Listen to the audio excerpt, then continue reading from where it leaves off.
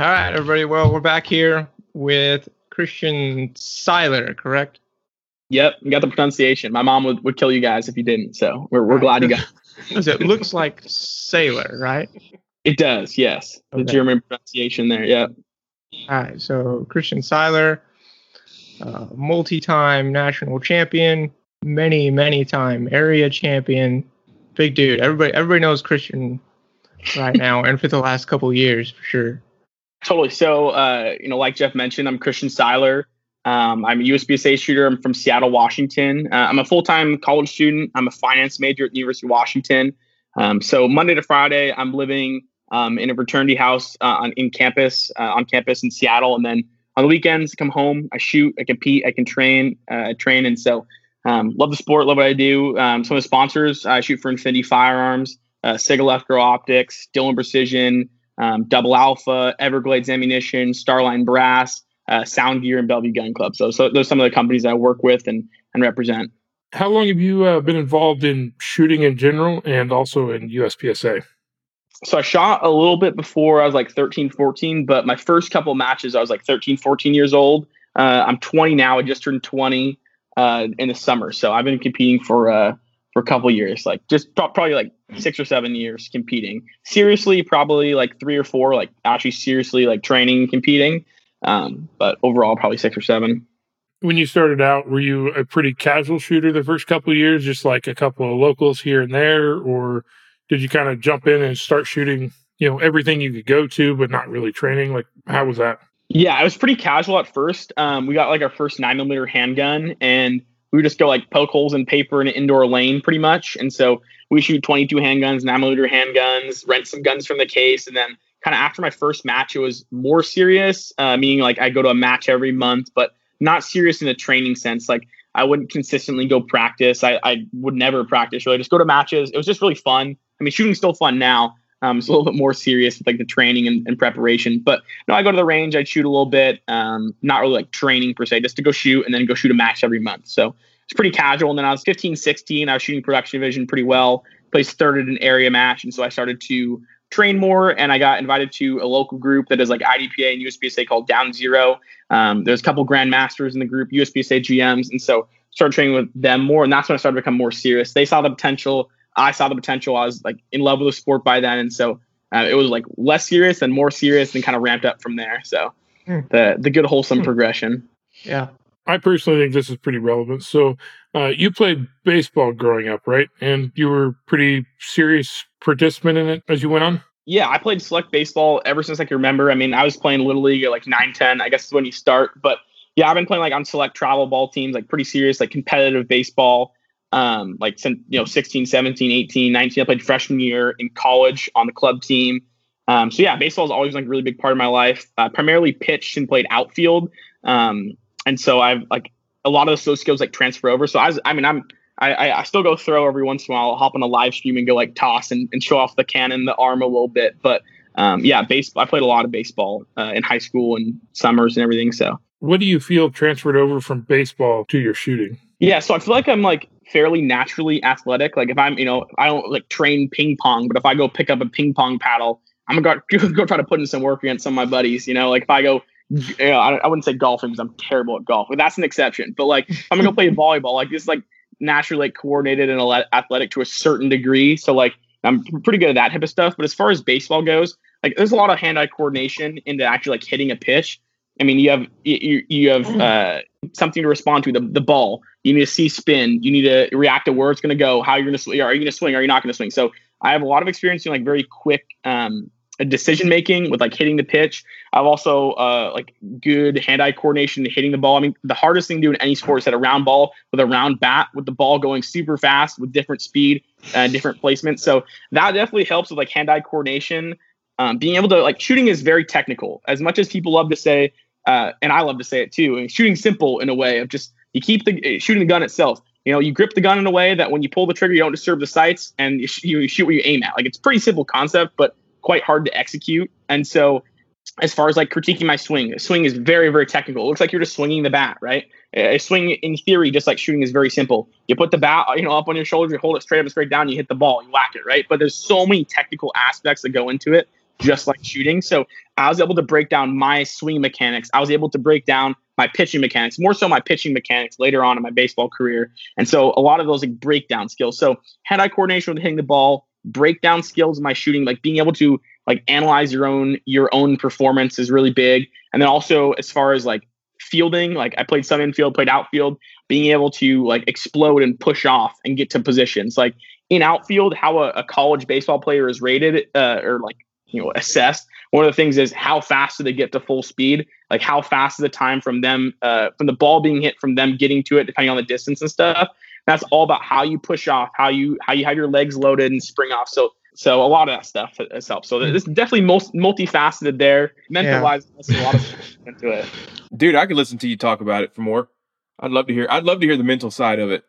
So as far as the mental side goes, so I in high school, like my last 2 years of high school, I was primarily just pitched. And so pitching is a huge mental game. I mean, hitting is too. I mean, you have to be able to deal with failure a lot with hitting the ball, because if you go up there and you get hits 3 times out of 10, you're an amazing player, right? So failure is built in with it. If you're going to play basketball, you're going to have a pretty quick memory because you cough up the ball, you can grab it and go score again. Like it's pretty simple. But with baseball, you got 9-10 guys in the lineup there. If you strike out, it could be 15 minutes, it could be an hour until your next at bat. So you have a lot of time of beating yourself up. And so being able to bounce back from a bad strikeout, being able to pitch and let up a home run. I mean, you're gonna let up home runs. I've let up home runs. I've let up doubles. I've lost games. I've won games, right? So like being able to bounce back from that, like being able to let up a home run ball and have someone just like trot around the bases and just feel like terrible about yourself and your life and just like rethink all your life choices and be able to grab the next ball from the ump and hum it in there like you mean it, trying to strike out the next guy. So like it's a big thing of being able to compete and then it's being like like being really competitive and stuff too. But mainly like dealing with failure, I think, is the biggest thing, and also dealing with all like game-winning decisions. Like I've had to close some really tight games before. I've also had some really clutch at bats before. So being able to clutch up, rely on the skills and practices you've done and then execute at a high level has helped a ton. So I think a lot of people that didn't play sports and then go into a match, like they haven't had that high pressure, like payoff pitch and stuff. And I've had like a lot of those payoff pitch moments in baseball and then also in shooting. Like I've had a lot of times where the first stage I've had some issue and been down 40, 50 points. I've had a lot of times where I've, thrown a mic or had a malfunction or had something and I had to like bounce back. And so I feel like a lot of that success, I can look back at baseball and be like, I've done it before. You've been here before and kind of just make it happen. Yeah. What do you think about or focus on during like a clutch moment that makes you a good clutch player? That's actually a very interesting question. I think two things. So I think I've had enough failures in clutch situations to realize what I need to do differently to feel confident in the clutch situations. For example, I've had, 1 or 2 bad baseball experiences where I go up to the plate and I'm just like, wow, I could be so much more prepared for this at bat right now. I could have hit batting practice before this game. I could have, gone and got those extra batting practice last weekend. I could have, messed with this swing thing. And so I just really wasn't confident in that situation in my preparation. And so having those bad experiences or those failures have made me want to prepare and be so much more prepared for the next at bat where I'll go take those extra reps. I'll train harder. I use that as motivation. So I don't let the failures just kind of make me pack up my stuff and go, it's all right, I'm going to practice and prepare to get better. So as much as you're hosed in those situations, you know what to do differently next time so you're not in that same situation. So preparation there is important. And then as far as being clutch in those situations, I think a lot of it comes in confidence and believing in yourself. You cannot win unless you think you can win, truly deep down think you can win. And so I've never been in a situation and been wow, I'm not going to do this. You're soft. You're just not going to be able to clutch up here. As much as sometimes I shouldn't have the confidence in the match. Sometimes I just pull off something and I'm very confident I'm going to do it. And I look back, I'm wow, that was a lot of false confidence in yourself. Looking back, at 2018 Nationals, a couple times on a couple swingers, I was just so confident, let's do this. Let's put 2 in 1 pass. And I just throw 2 in 1 pass and I got 2 alpha. And I'm okay, you cannot do that twice, right? And so believing in yourself is big. If you ever go up to it, your competitor, your rival, and you're wow, he's so much better than me. There's no way I'm going to win. That's not the mentality you want to be at. When you go to the match, you want to be very confident and have that self-image of what you can do. But then the big thing that I think a lot of people get hung up on is like when you have those successes, you got to put your successes in like big picture. Like, yes, I've won a nationals. It'd be very easy for me to be like, oh, I've won a nationals. Like, I have a lot of confidence in that. But the confidence doesn't come from that. The confidence comes from humbling myself in practice and understanding that I have so much stuff I want to work on. In my practice session, I think of myself as like one of the worst shooters in the world. But when you go into the match and you're in that clutch situation, you have to be very confident in your ability to be able to get up to the line, stay calm, believe in yourself, like trust in the process. Like the process is you practice, you train, you really hammer your inefficiencies, and then you go and win, basically. It's good stuff there. So kind of continuing on here, I know you mentioned that you started out shooting production, but outside of production and open, are there any other divisions that you've seriously competed in? Nope, just I shot some like rimfire stuff at Steel Challenge. I still think Steel Challenge should be a center fire match. I think rimfire should be a side match at that. But that aside, I've only really seriously shot production when I was like 15, 16, and then I got my first open gun like 16, 17 age. So I really only seriously shot open. I want to win the world shoot and open, and then I think I'll dabble in like some limited division or something like that. But I think the skills in open apply better to all other divisions than all other divisions applying to open. So I think the things that I've learned in open could apply very well to different divisions in the future. Why did you choose open then? So the reason why is one of my like long-time shooting coaches.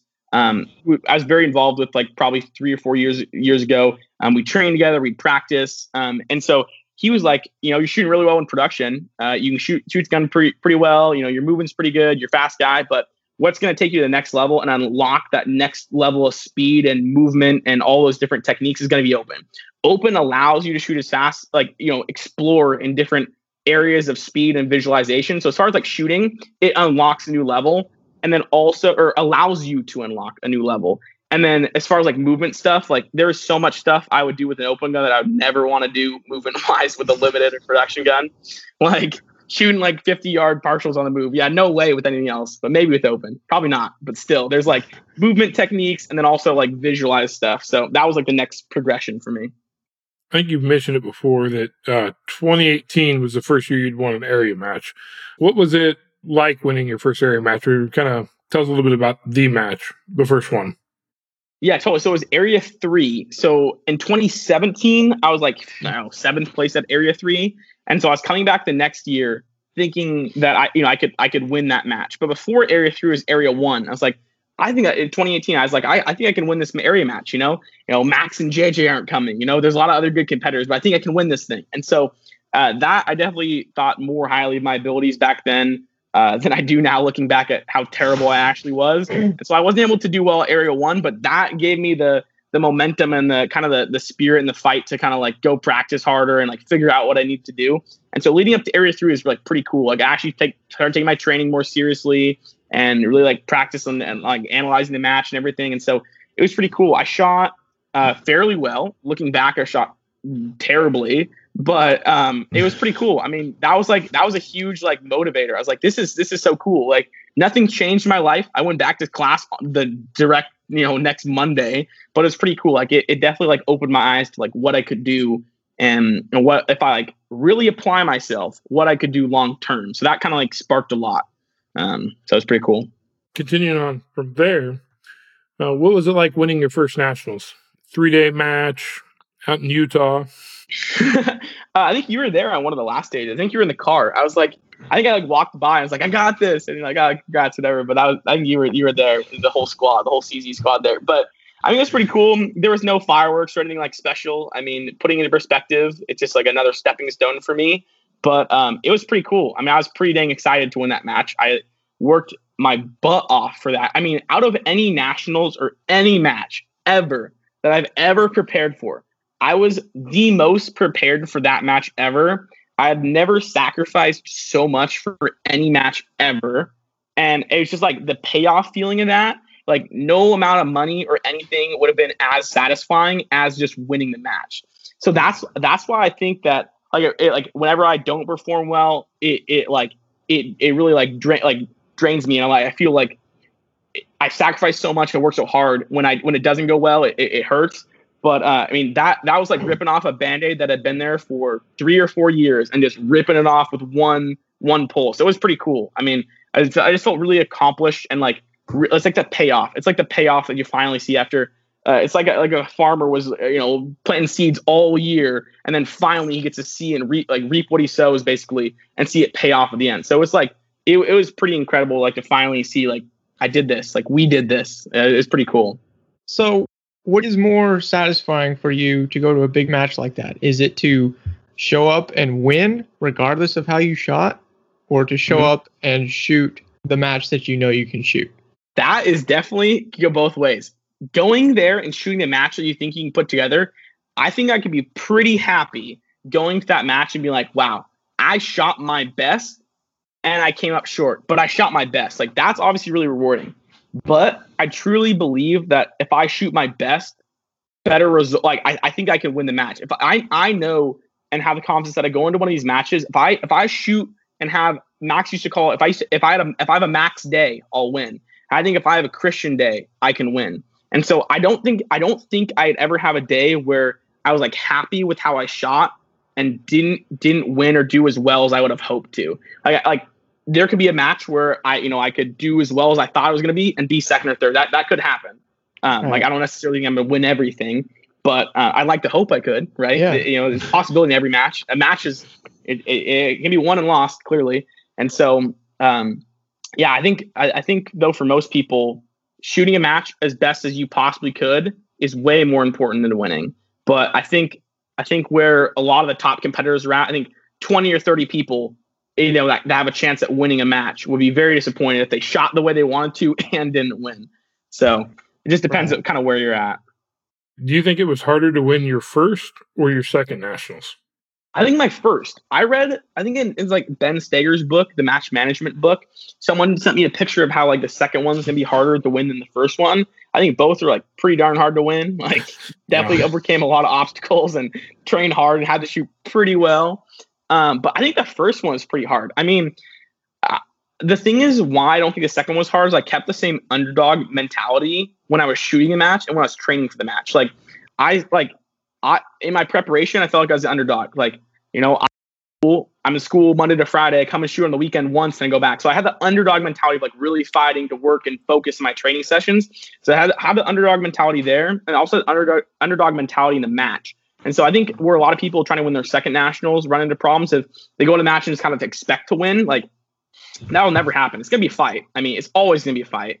You always have 32 stage or 26 stages, how many stages to shoot. So I think that's why the second one wasn't as challenging. I think the first one was pretty dang hard. I mean, I hadn't really touched the gun much in the year two this year because I've been in a lot of school. But the first one was hard. I mean, I was shooting for the first time in the super squad, lots of pressure, lots of expectation. I won 7 area matches up to then. So I won the area matches, had that pressure of like, I was literally in the practice bay, like warming up for the match. And someone was like, oh, it's Christian Seiler. He's won all 7 area matches. And I literally heard with my electronic ear pro, oh yeah, but the only thing that matters is nationals. So like I was constantly reminded of that up until when I was shooting that nothing mattered except for this match. So there's a lot of pressure on there. So I think that's why 2019 was harder.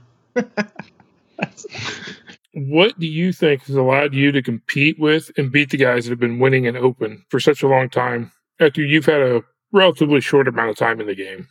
I think just the way that I've like practiced and train and like overall execution is big. I mean, I think I've developed a style that I think will be really successful. 2 things I need to do to win a match. I need to stay focused and stay in control. And so I'm focused in my practice and I focus in training, and I'm really good at picking my inefficiencies and hammering them. It's pretty easy to shy away from your weaknesses and also go hammer them. Like I used to be terrible at strong hand, weak hand shooting. I hammered it in my practice. So I understood that weakness. I didn't shy away from it and practiced it. So I think I'm really good with like the training and preparation aspect. I think my style is fairly good for consistency, meaning style of my shooting and then style of how I match manage. As far as style goes, I think my movement is very technical, very choreographed. I think that's really good. I think as far as the shooting goes, I spent a lot of time trying to master the fundamentals, be able just to shoot the gun at a high rate of speed. Don't overshoot the gun. Don't undershoot the gun, meaning I'm shooting as fast as my sights allow me to, no faster, no slower. Usually slower if I'm going to pick either one of them. And then as far as like how I handle a match, like I handle a match, fairly carefully, fairly conservatively, maximizing consistency. But so there's so many different factors. I think it's easier to pick out factors like if I didn't win nationals this year, it'd be way easier to pick out, all right, this is wrong, this is wrong, this is wrong. But I'm kind of trying to go underneath that veil this year and last year and pick out, all right, what do I need to do better? And so that's kind of what I've been doing. So there's a lot of different factors, but each one of them has their own little part in building that. Kind of back on the mental side of stuff a little bit. Obviously, nationals being a 3-day match where we generally shoot 1 or 2-day matches. Yeah. Do you feel like there's more pressure each day of nationals, like more than the previous day, or is it the same throughout for you? Okay, I think this is the best question here. This is the best question by far. Here's the reason why. Okay, I shoot way better with more pressure. Okay, if there is no pressure, I feel like it's a club match. People that say like, oh, I shoot a club match the exact same way I can shoot at nationals. Like people at my club match are like, I'm taking this super seriously. I'm shooting this exactly how I'm shooting nationals. Like, there's no way. There's no way. There's absolutely no way. And I couldn't feel pressure at local matches when I was 15, 16. And that was like one of the biggest matches ever shot. So I almost had to wager with my like shooting coach with Zach. He's like, I'm gonna wager $100. I didn't even have $100 in my pocket, right? Like I had no money. So he like, you got to put pressure on yourself. And so day one is the epitome of pressure. I mean, you guys have been working all year long to go shoot that. Like that first stage, that first shot is the most tense shot of the match by far. I even think it's more pressure than the last shot of the match because there's so much pressure for you to come out of the gates and just shoot well. And it's the nationals, it's the first day, it's the first stage. Like there's so much pressure there. And so I did really well the first day. I was focused. I was controlled. I was seeing my sights well. I that pressure just funneled me to be so focused and so controlled. I mean, I hammered day one. If there was more points available, I could have been up 40 or 50 points. I was only up like I think 20 points, something like that.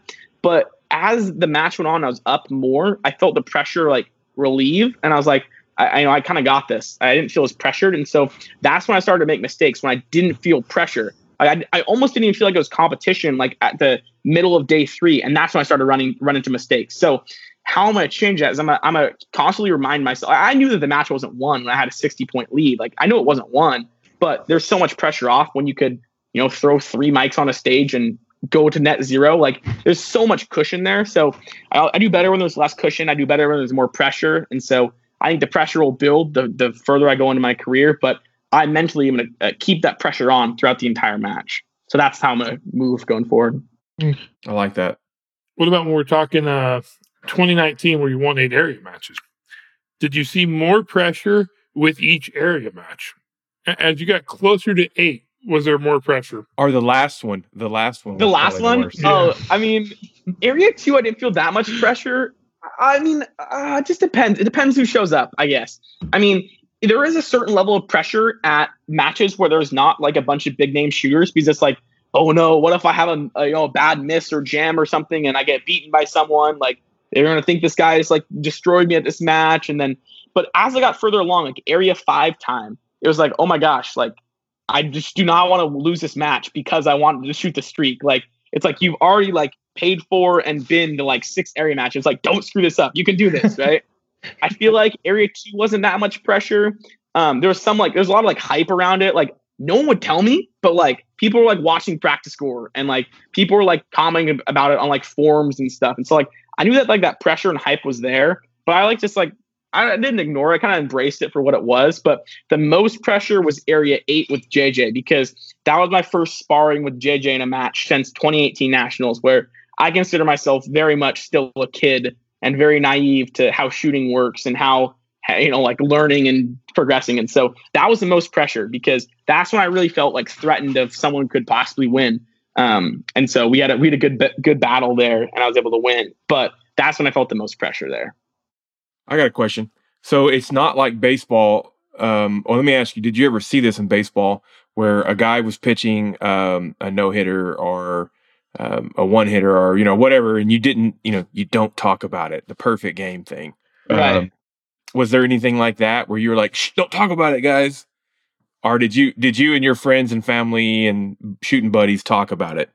I think not talking about it may give more pressure. Man, I threw a no-hitter my sophomore year. Keep in mind it was a JV game and this team just was not awesome. But I mean, I didn't care if people said, oh, you're throwing no-hitter. I don't really care. I mean, what's it going to change? You telling me is not going to change how I'm going to pitch. Like, I'm still gonna go out there and try to throw as fast as I can with pinpoint accuracy, put some spin on it to see these guys. Like, it's the same thing. I don't really buy into the whole, like, I don't know, pressure is what you make of it. You're either gonna take that pressure and make diamonds, you're gonna take that pressure and you're gonna crumble. I don't know how that expression totally goes, but I mean, you make what you make of it, right? I mean, so I don't know. My parents and everyone knew. I mean, it wasn't a secret, really. Yeah. Cool. Yeah. So, since we're on the pressure, I'm going to jump ahead of my list of questions here a little bit. Mm-hmm. What is your process for dealing with pressure? Yeah, so I get like super hyper focused and I get like super, super calm. So whenever I go up to a stage and I just almost overanalyze it, I look at every single detail of the stage and I get calmed by getting more information. Like if I needed some surgery or something, I wouldn't be calmed by the doctor just being like, oh, you're going to be fine. I'm way more calmed by the doctor being like, all right, we're going to do X, Y, and Z, and this is how it's going to work. So I want to know more information than less. I want to know exactly what's happening. I want to know where I'm at in the match.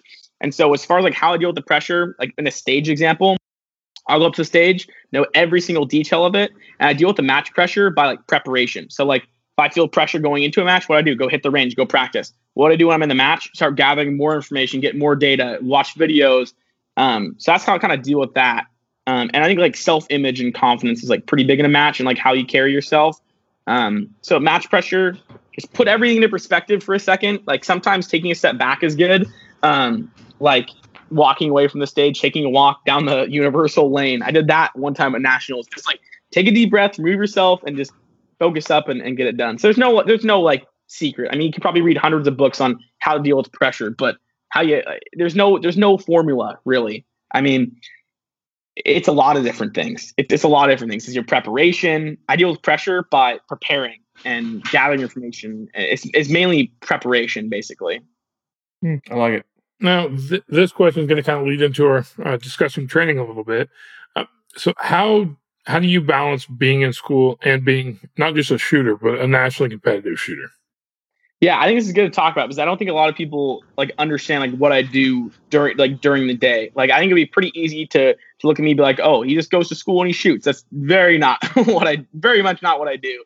As far as Monday to Friday goes, like in preparation for the World Shoot, for the past 3 quarters, I've been taking 4 classes. Every quarter should be 3 classes per quarter. So I'm taking 4 or 5 more credits every quarter. But as far as how that works, is I wake up early. I wake up early in the morning. I get my plan for what I'm going to do in the day. And I start tackling stuff. Like in the morning, like 6, 7 a.m., that's the time when no one can bug me. That's the time no one can take from me. That's the time I start just doing things, start banging things out. And so I got to be really efficient, really organized. But as far as how I get practically works, I stay super organized. I do my schoolwork during the week, Monday to Friday. I'm attending lectures. Right now it's online, but usually I'm going to class probably, I don't know, 4 or 5 hours of class a day. And then, 2, 3 hours of homework, mixed in with just being a normal human being and socializing and having friends and having a real life outside of just school and shooting. But I just come home on the weekends and practice, which kind of sucks that I can't have a gun out there. So I have to drive back and forth. But my success in like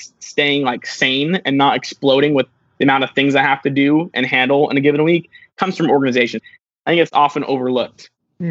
With that, obviously not a big gun. What does your dry fire training look like as far as duration, time, and how you choosing what you're working on? Yeah, I think consistency is really big here. Like I can't touch the gun during the school week. So when I come home on the weekends, I'll dry fire probably 30 minutes before I go shoot. So I get used to my draws and my reloads. What does the dot look like again, right? What does this feel like? But in an ideal world, I'd like to be very connected with how my gun feels and everything about it. It should be an extension in your hands. So like in 2019, I felt like the gun was just an extension in my hands. In practical, realistic sense, doing 15 minutes of just draws, reloads, picking up your dot, things like that is super, super helpful as a gun just really becomes one. Like you're not looking through the scope, you're not trying to find the dot, it just picks up there. So just getting more in tune with your gun and manipulations and picking up your sights and trigger pull. You can fix a lot of problems in dry fire too, but just for a recipe, 15 minutes, work on a lot of things. There's a lot of dry fire books on how to do it. I think my dry fire is more free form now. There is some structure to it, but it's more free form of kind of how I feel, not like motivation wise, but kind of like what's going wrong, what I need to fix. Like it's definitely like more scientific, but a lot by feel too. So I don't get to do that. So I mean, I showed up to 2020 nationals. honestly not in the same preparation I had for 2019 because I didn't get a dry fire. I was dry firing in the hotel. My hands were like red, taped up because I was dry firing so much because I had the time because I was doing school. So, and I guess to throw into that last point about how I managed school and shooting during 2020 nationals, I was dry firing and writing papers in between each day of shooting. So it gets hectic sometimes. I've got a kind of another question. So a normal year where we don't have all this crap going on, and you're in the dorm during the week, and you can't take your gun on campus. Do you do something that's going to be beneficial to your shooting? Do you have a mock? Do you cut out a cardboard cutout of your gun and run around with that? That's a joke. But do you just go, I'm going to work on footwork today. I'm going to work on getting out of position as efficiently as possible. Or what do you do, if anything? I don't do that. The one thing I do is a lot of visualization. Like I watch a lot of my videos, and so watching videos during the week has been pretty cool. I was going to try to get like an airsoft gun, but I felt one is just like not the same at all. I didn't think it would be a huge help. I mean, I think it could be a help, but it's like a big pain, and I don't think I'm even allowed to have that. So I'm not going to push that. I tried pushing Infinity was going to make me one, but turns out I still have to be serialized. And so I'd still be a felon for doing that. So I didn't want to do that. But I mean, in theory, yeah, you could work into workouts and stuff. I've been trying to work out a lot more in the past like 6 months to a year, like physical fitness wise. But no, I wish I had a gun. I could practice like pushing out of positions and stuff, but I guess I worked that more into my actual like shooting training. But I mean, definitely could be beneficial if I looked into that a little bit more. So you really just do nothing while you're at school, but watch videos and visualize. And visualize, do some workouts, stuff like that. And then when it's weekend time, like on my Fridays, I try to get like a lot of my homework done during the day. I wake up early, get it done, because then I can shoot on the weekends. But it ends up being like Saturday's my big day to go shoot. And then Sunday reality hits me and I have a truckload of homework to hit. And then it's the whole cycle again and again and again. So it's cool when I have days off and stuff like Memorial Day or something like that. I'll get to go shoot, or any like Labor Day or something like that. But yeah, it's usually just that recipe every single week. Wow. That's impressive. So basically everybody that says they don't have enough time is full of crap. You have time for the things that you care about. If you care about something, you make time for it. Exactly. Yep.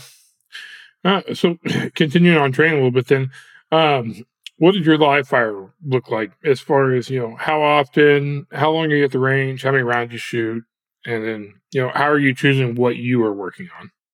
Yeah. So as far as like practice sessions go, I guess this goes against some of the things I've been saying this time, but so I'll either go shoot on a Saturday or I'll go shoot like during the week. Most 2 times a week during the year. So it doesn't always have to be Saturday, but during the week, if I go during the week, I'll go in the morning, like 6 or 7 a.m. before like customers get there. And so I have the beta myself, and at those indoor sessions, I'm really practicing on like the shooting portion of it. And so every practice session indoors is going to be more shooting stuff. So I'm not like sliding around on the surfaces. When I go outside, I'll work like wider transitions and movement stuff. But as far as like how a normal session will go, so I show up to the range. I'm always going to either dry fire at the range if I'm just like trying to get out of the house and get there, or I dry fire before I go. So I dry fire before, so I'm not like, oh, first draw, here's what the gun feels like, or here's what the sight picture looks like.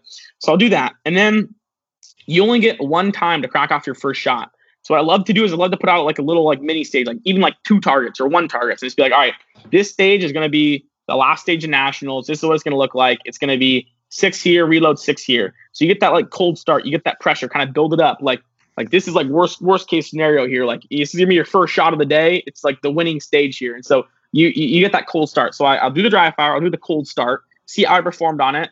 Usually I do pretty good in the cold starts, which is cool to see like how you're progressing and stuff, because the cold start's like a pretty good like analysis of where you're going to be at, because that's what the match is going to be like. First stage is going to be a cold start. So I hit the cold start, then I hit a fundamentals check. So I'll hit a fundamentals check from high ready. So I'll get my perfect grip, go out and draw and shoot. I'm gonna make sure that I'm just nailing right through the same hole, not shooting fast, just making sure I'm shooting at a very controlled.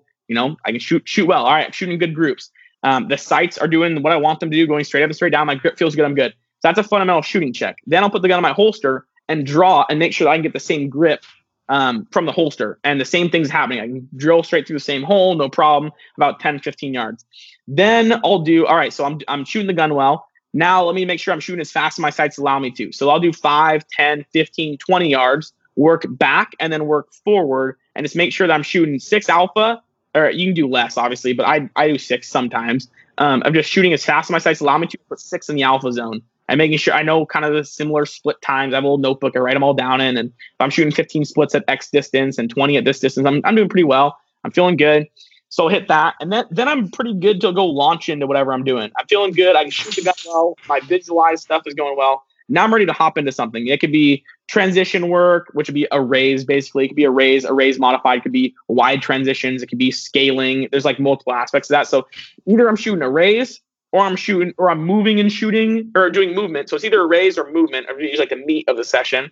And movement, there's obviously like hundreds of little tiny small sub things in there. But I'm usually working some shooting on the move, shooting in and out of positions, different like moves that I apply on different stages, and choreographing that stuff. So I get my warm up. I get plenty of warm up in there, but I also take advantage of the cold start, and then I hop into like my big practice training stuff. But as far as tip on this, keep a log every time you go to the range on what you're doing, what felt well, what did you do wrong, and also plan your range session, because I think a lot of people show up and they're like, all right, well, I guess I'm going to go shoot the gun, put a target out there. But as soon as you start being like, all right, I suck at this, let's go practice this next session, that's when you start getting better. I like that. Obviously, now that we are into the winter months here, the question is, do you take an off season? And what do you do during the off season? Not just shooting related, but non-shooting related, like to fill your time. Yeah, totally. So like if the World Shoot was tomorrow, I'd be super motivated and super down to go. But in the off season, you got to understand, like you got to allow yourself to want it even more and more. And so, if I don't shoot for a week, I am dying to get back on the range. Right. And so I take probably about a month or two of just, if I'm really dying to shoot, I'll go shoot. But, there's no matches or anything. But after 2 months, I'm going to start hitting it again. So I start preparing for my matches. So some time away is super good. I mean, I've never really felt burnt out or anything like that. I mean, I love shooting, but it definitely can happen. And as much as I love shooting, sometimes it's a lot. Sometimes it's like, wow, I've been spending hours and hours and hours on the range. Like I have other things I need to focus on and get back together. And so having, some time away definitely gets you back there. I mean, there's an expression like something about the heart grows fonder with distance or something like that. It's the same thing with shooting. So, I mean, some time off is good. I don't really feel it with anything besides just like, nationals have sacrificed so much, relationships with friends and family. And so getting some time to talk to my family and go out to dinners with them, or see some of my friends I haven't been able to hang out with because I've been training and stuff. So kind of like recovering from a tough year or a long year of practicing and stuff is good. But I don't go hunting or go dirt biking or swimming or anything like different. It's pretty much the same stuff. What is your favorite thing about USPSA? I think it's just I think it's the actual shooting itself. I mean, shooting a gun at a high rate of speed is pretty sick. But I think also the competition is super fun. Like I love to compete, and I also love shooting guns. So it's a good combo. If you could change one thing about USPSA, what would it be? Okay, I definitely meant to think about this one. I think popper calibration. If you hit a steel and get popper, insert word, you should be able to either get a reshoot or call it down or something. I think that would be big. And then I think the big thing that I would like USPSA to move towards is making it more accessible to the general shooting community. Like I think if I went to a local range and people understood what USPSA was and how to do it and how everything works, I think you see a lot more USPSA competitors. I think you'd see USPSA being like more popular and stuff. So I think getting more people involved is big. There's not necessarily think it's something I'd change, but I think also getting like USPSA on TV and getting like a good showing of that would be pretty cool. Just to like grow the shooting sports and make it bigger.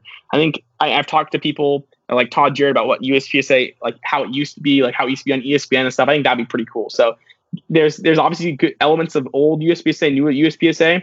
I think there's a lot of cool people and very smart people running the sport. I think that, but there could be some changes. I don't know exactly what it would be. I haven't thought incredibly about it, but I think getting USPSA bigger and more eyes and a larger scale would be pretty cool, like other sports are. Yeah. Interesting answer. All right. So next question.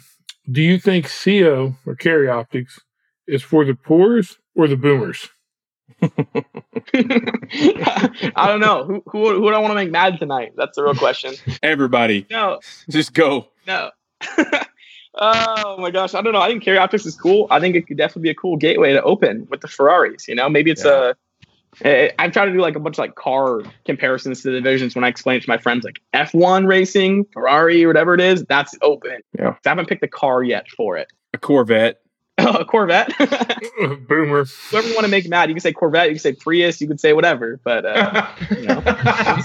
Single stack is the Model T. Single stack could be the Model Single stack's a bicycle. Revolver's walk. 2 World Wars, right? What do they say? I don't know. 1911s are cool too, but I like wide body 1911s. The more bullets, the better, right? Should low participation divisions be killed off? I decline to answer this one. No, I don't know. I don't really know. I'm not in charge, but if I ever was, I'd take a look at some of that stuff and how we wanted to make things happen. So I don't know. That's just there because Jeff used to shoot single stack and Jeremy shoots single stack. Dude, I don't care about any divisions. I don't care which ones get axed. I'll just shoot a different one. Do you think physical fitness is important in shooting? And with that, do you think you'd be at the same level if you say weighed 50 pounds more or 50 pounds less? That's very interesting. Yeah, I think for long field courses, it's probably better to be in like good cardiovascular health. I mean, I used to run cross country. I run pretty darn fast, and I'm like pretty in shape. I'm not as good shape as I used to be, just because of some like injuries and stuff. But I'm working more towards that because I think being more fit, having more fast twitch muscle fibers and working that, you can explode out of positions faster. You're more athletic. I think one of the big like eye openers at this nationals has made me like train a lot of like fast twitch movement with my legs, and also making my legs a lot stronger. Been doing a lot of box jumps, ladder work, like squatting and stuff. I'm really trying to make my legs stronger because it was the first stage at nationals. I was just like loading in every position and pushing off. I was like, wow, my legs are tired from the walkthrough. I mean, I need to make these a lot. So I think physical fitness is big. I mean, could I do well if I was nice and big and well fed? I'm pretty well fed, but you know what I'm getting at. But if I have 15 pounds lighter, I think it would help me too. So I don't know if it can be exponentially better, but it can be better. Okay.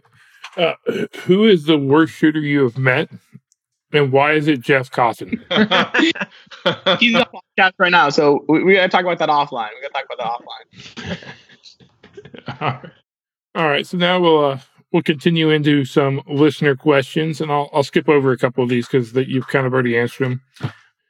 What changes in your technique have you made since last year?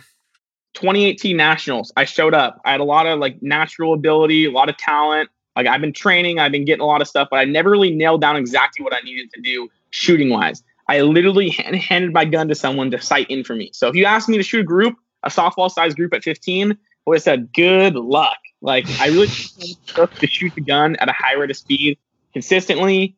And more so just like shooting a group accurately. I could not shoot the gun very well, but I was fast. I could move and stuff like that. So I thought because I was fast and sporty, I could do well. I placed third, not too shabby by any means. But when 2019 rolled around, it's like, all right, I need to actually shoot this gun well. So I, hit the drawing board and figured out exactly what I needed to do. And then I was just, tack driving with the gun. I mean, I can pull up right now at like 15, 20 yards and get him within like an inch or two. And that's what you need to be able to do. Like shoot the gun with extreme accuracy and also be able to shoot the gun as fast. Like I've never had an issue with overshooting my sights, meaning like not seeing what I need to see. I've always been right in the middle of, and not too fast, not too slow, of like seeing what you need to see as far as shooting the gun goes. But at 2019, I believe that I shot the gun really, really well. And that's how I won the match. But I could have lost a match with all the movement inefficiencies. And so what I did is I made my own kind of system of the most popular USPSA moves that you can do, different distances, different angles and stuff. And I basically was able to practice those in a few really simple drills. And I've been mastering those moves and those techniques in a very small environment on very small drills. And then I just go to a match. And I'm like, all right, this is this move. This is this move. I'm going to do this here. And then it's just plug and play, basically copy and paste, write the code, press execute, whatever you want to say. And that was the movement stuff. So in 2020, the movement is better. And the shooting is like 2019. I don't think I shot the gun as well as I did in 2019. I think I was just way more efficient, and there was no lollygagging at all in the movement. It was very technical and tight. You semi-answered the next one here. It was, how did you develop your footwork for changing positions, shooting on the move? Could you expand a little bit on, when you're talking about mini drills, maybe give an example of a type of movement and what you're doing to work on it? Yeah. So I think my technique, I mean, if anyone takes a class with me, you'll get a way longer explanation of this and a lot more like individualized drills and stuff. But just like one of the small examples would be like a step slide in a position. So if you have a position that is, I don't know, 5-6 feet away, you're not going to want to shuffle. You're not going to want to open your hips and run. It's just a little short slide. You take your right foot, you go as far as you possibly can. If you look at stage 4, I believe, or 5 of nationals, I used 2 huge step slides to my advantage and just like hammered those. And the step slide, take your right foot, you go as far as you possibly can to slide your left foot gently. And so I have these little tiny moves that I use on these stages. I master them with a little drill. It takes 2 barrels, and I shoot the step slide, practice a step slide, and I go into match. I'm like, oh, I'm using a step slide there. I'm gonna use a short shuffle here. I'm gonna use this technique here, this move here, and I've mastered it like a short slide, like I explained a little bit, and I just plug it in basically. So you master these like moves, and then you just plug them into the match. So there's no real element of freestyling there. So you use different techniques for different distances, different angles, stuff like that. There's a lot of different moves. There's a lot of different techniques on like entering and exiting positions. Those are more simple, a little bit harder to execute, but the actual moves are very simple if you practice them. Yeah, interesting take on it. So it's one of those things you already know it, but the hearing it is different. I had never known, like I always just like movement. Yep, all right, keep the gun up, push out of position. Always heard this stuff, but now I look at my stage or look at someone's stages and be like, I never used to be able to find the seconds, the 0.2s, the 0.3s. And now I can take and just watch someone shoot. I'm like, all right, you lost 0.2 here, half second here, 0.2 here, 0.2 here, 0.2 here, 0.2 here. All right. So all those 0.2s can be fixed with 1, 2, 3, 4, 5 movement techniques. And you can practice them with XYZ drills. So like I think it's simpler than people think, but it's way harder to execute if you don't practice it the right way. If you don't, basically. Yeah. You mentioned there teaching classes. So are you teaching classes as well as the Infinity experience? And then can you tell us a little bit about what that is? I know you mentioned you're leaving for that tomorrow.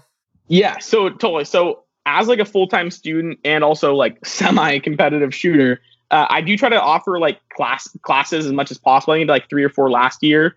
And I love teaching the classes. I mean, I'd like to think I have a lot of knowledge, a lot of experience in learning and my own development. So it's pretty cool to take a lot of the things that I've learned that I know work and is a proven formula. I take it in my class and teach it to people. And the coolest thing is like after nationals, getting 5 or 6 messages from students. I only taught probably 30, 40 people last year and be like, Christian, I practiced exactly what you said, and I got 10 positions better at nationals, or I shot 30 more alphas. It took 5 seconds off my time from this match or this classifier or whatever. So it's pretty cool doing that. So yeah, so I teach classes as much as possible. The unfortunate thing about this year is I have a list. I have a nice neat Excel file of all the people that want to take classes, like people that want to host classes. And the unfortunate part is I really got to find the time this year to teach those classes and shoot, because the list is very long for the classes. But I have the world shoot I have to go to. I have school. I have a lot of other commitments. So I'm going to try to squeeze in as much training and classes as I possibly can, because I truly do love it. And I want to keep doing it for years to come.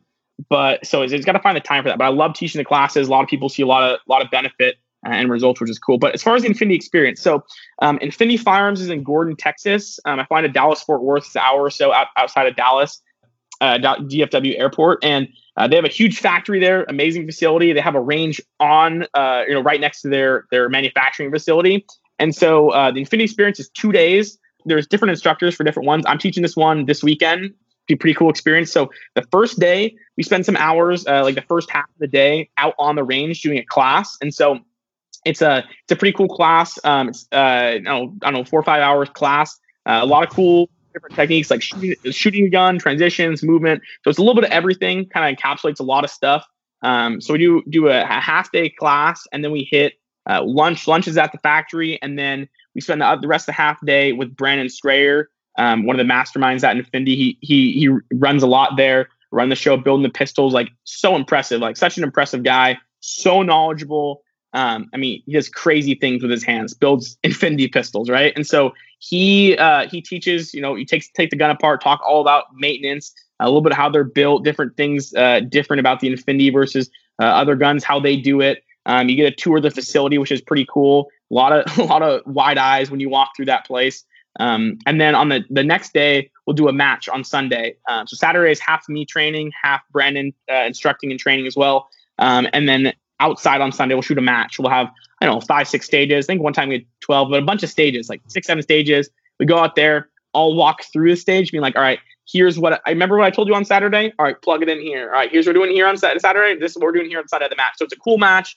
Some fun stages, and I walk everyone through the stages, show them how to visualize it, how to break down the stage, and then I'll shoot it, and then they'll shoot. So sometimes I'll shoot first, sometimes I'll shoot last, and kind of wrap it up or show them how it's done. But it's pretty cool. I mean, it truly is an experience. Go out to dinner on Saturday with the whole group, and it's pretty cool. So lots of good people, lots of good fun, lots of good shooting, training, learning. So pretty cool Infinity experience. So I'm leaving tomorrow morning. I'm waking up at 4 a.m. bright and early. So it'll be a good one. So next listener question: have you ever messed around in CO? I have not. I have a couple carry optics guns that I've taught some law enforcement guys with that specifically use carry optics guns that really wanted me to show up with a carry optics gun. So I've shot some carry optics guns. I've shot my Glock 17 a lot with a lot of local law enforcement guys in different classes. Kind of whatever. If I'm teaching someone that's shooting a Glock 17, it doesn't feel right to show up with an open gun all the time. So yeah, I played around and shot some of that stuff, but never seriously. I mean, why would you go from Top Fuel drag racer to the stock car drag? There were stock car races where guys are driving their Camaros in off the street. You know what I mean? Right. I got my Ferrari in the garage. Oh wait, let me drive my. You eventually run out of money. No, I think carry optics is a lot of fun. It's a great way to start shooting a dot. I think dots are the way of the future. I think iron sights, we throw those out, we put a dot on top, we call it good. Not yet, but there's usage for both. But I'm very pro a dot. All right. Well, continuing on that, then the next person's question was asking about open 10. So would you still shoot open if it became a 10-round division, or do you think you'd want to shoot something else? Ooh. Oh man, there'd be a lot of other bad decisions that I have to make before that, leading up to being open 10. But yeah, I mean, I shoot open 10. Why not? I'm going to I was supposed to go to IPSC Nationals in Canada and shoot with some Canadian boys, but unfortunately, obviously the borders closed and it got canceled. But hey, I was ready to do it in Canada. Why not in the US? I hope we never have to. I hope not. Well, I really hope not. I think they were asking it from a political standpoint, and I wanted to avoid that part, so just talk about it. So, what have you done to help develop your eye speed, seeing faster? Okay, so I don't have any like lights or lasers or any computer games or anything crazy like that. As much as I will take names in Call of Duty Warzone, add me after the podcast. But as far as actual hand-eye coordination stuff goes, nothing like that. But as far as as shooting goes, there's exploration, there's execution mode. So exploration is shooting way faster than what your sights are telling you are okay. But a good analogy for that is if you drive your car for 60 miles an hour on the freeway, you're going to think 60 is pretty darn fast. But if you can take it up to 100, hopefully don't crash your car while you're doing it. Then when you go back down to 60 is pretty chill. And all of a sudden your new normal speed is 60 miles an hour or 80 miles an hour. So you need to explore and kind of whenever you think you've maxed out your eye speed, you probably haven't. So you got to keep finding and unlocking that next, speed potential. Whether that's going to go try to push the pace on a bill drill and be like, whoa, I can finally do this now. I can see faster. It's never like you shoot a drill and you're like, wow, I magically have it see faster. It takes a lot of training and stuff. But we keep good metrics on drills, like 6 targets in a row, just hammer those, or a bill drill, something like that. You can start to see the actual tangible results of seeing faster. Or seeing more too. Yeah. Processing it in a faster time. I mean, exactly. It's cool.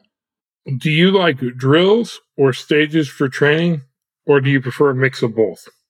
Unfortunately, I don't have any time for stages. Every once in a while, if there's like a state match or something like that, I'll beg some match director to leave up a stage or two that I can hammer and put targets in different positions, work on some visualization stuff.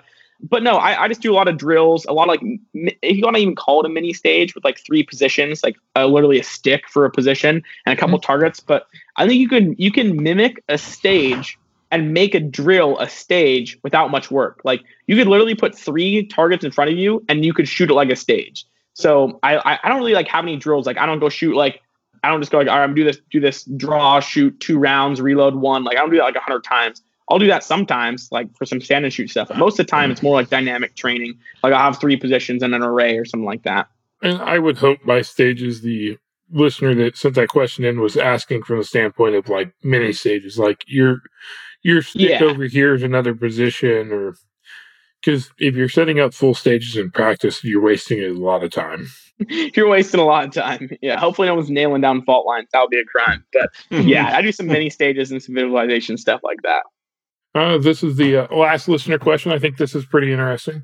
Can you give us a specific rundown of what your last live fire practice was before you left for nationals this year? Totally. I thought you were going to ask about nationals. I was like, how much time do we have here? It's going to be an hour. No, I'm kidding. But basically, no, I could probably give a synopsis of that too. But so last live fire session. So I don't have my planner with me. I was going to bring my planner. But in an ideal world, you would shoot every single day leading up to nationals. And I was able to do almost that in 2019 since nationals was earlier before school started. This year, I was already like 3 weeks into the quarter. So it was the most stressful preparation nationals I've ever had. Keep in mind, I've only done it 3 times. But out of all 3, it's the most stressful because I was doing school. I had a lot of things going on. I had 4 classes I was taking. So in an ideal world, I wish I would have been outdoors the 5 days leading up to nationals. But what really happened was the week prior, I got some outdoor practice sessions. And I was like, all right, this is probably the last time I'll get to be outside shooting stuff. So I shot some stages, some mini stages. I shot some big arrays, some big movements, stuff like that. But leading up to nationals, all of it was execution training. The last 2 days before I left, I set up arrays and I was like, all right, do this. Like be able to shoot alphas at a high rate of speed, call every single shot and just really focus on what I was doing and executing. And so my last 2 sessions were at 6 a.m. in the morning at Bellevue Gun Club. Super nice to let me in early. I was able to shoot in there. And I set up 2 different arrays. I shot the array, moved to the next position, shot the other array. Exactly what I was going to end up doing in the match. I was going to be shooting an array, moving, and then shooting another array. And I was doing shooting an array, shooting and moving in between an array, and then shooting another array. So I did basically exactly what I was going to do at the match, just in like a small broken down piece there. That finishes up for listener questions. Jeff, do you have anything to add? You mentioned a couple different times how like when you first started, you you thought you were pretty good, right? And then later on, and like now, you look back and you realize you weren't that good. But you also mentioned that when you go out to practice, you're honest with yourself. Like there's lots of things that need work, right?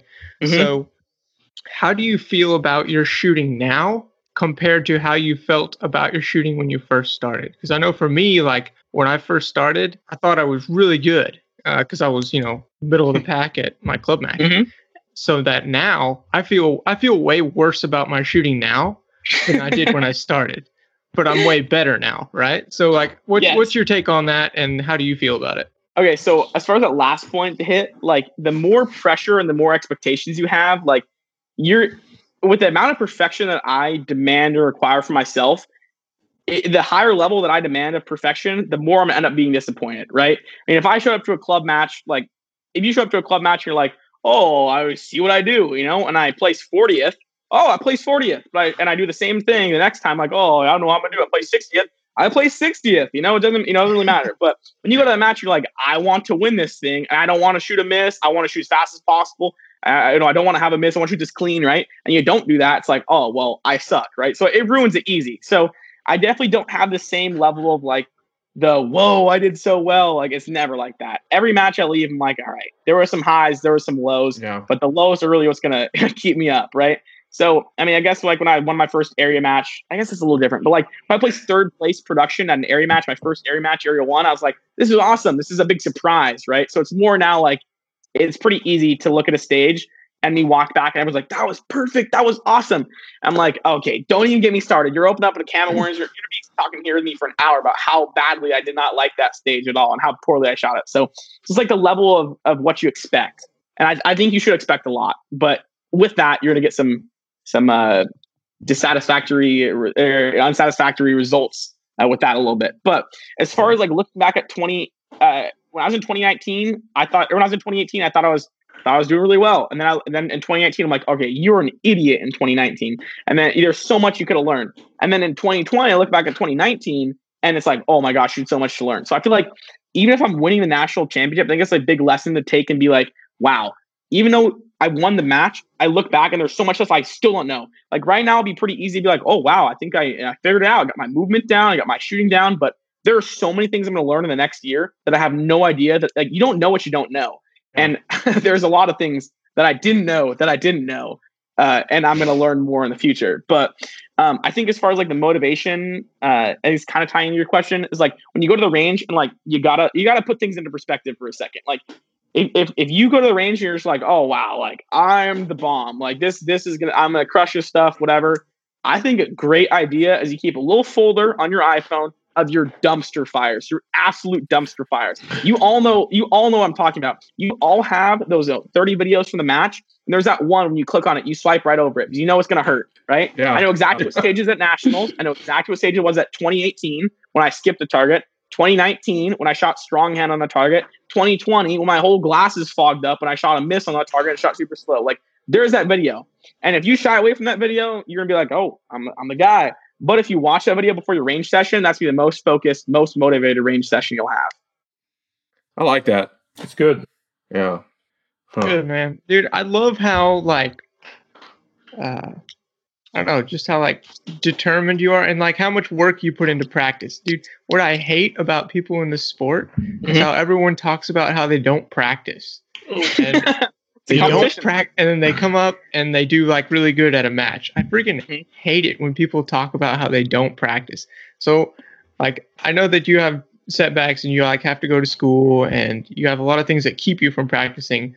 But I love how much thought and how much determination you do put into getting better. It's awesome. Appreciate that. Yeah. Since we are talking about the most important stuff here, I did just notice that I missed over one of the listener questions. What recoil spring was responsible for you winning 2020 Nationals? Yeah. Well, it's actually that exact recoil spring that was the entire reason why I won Nationals. Let's not forget that.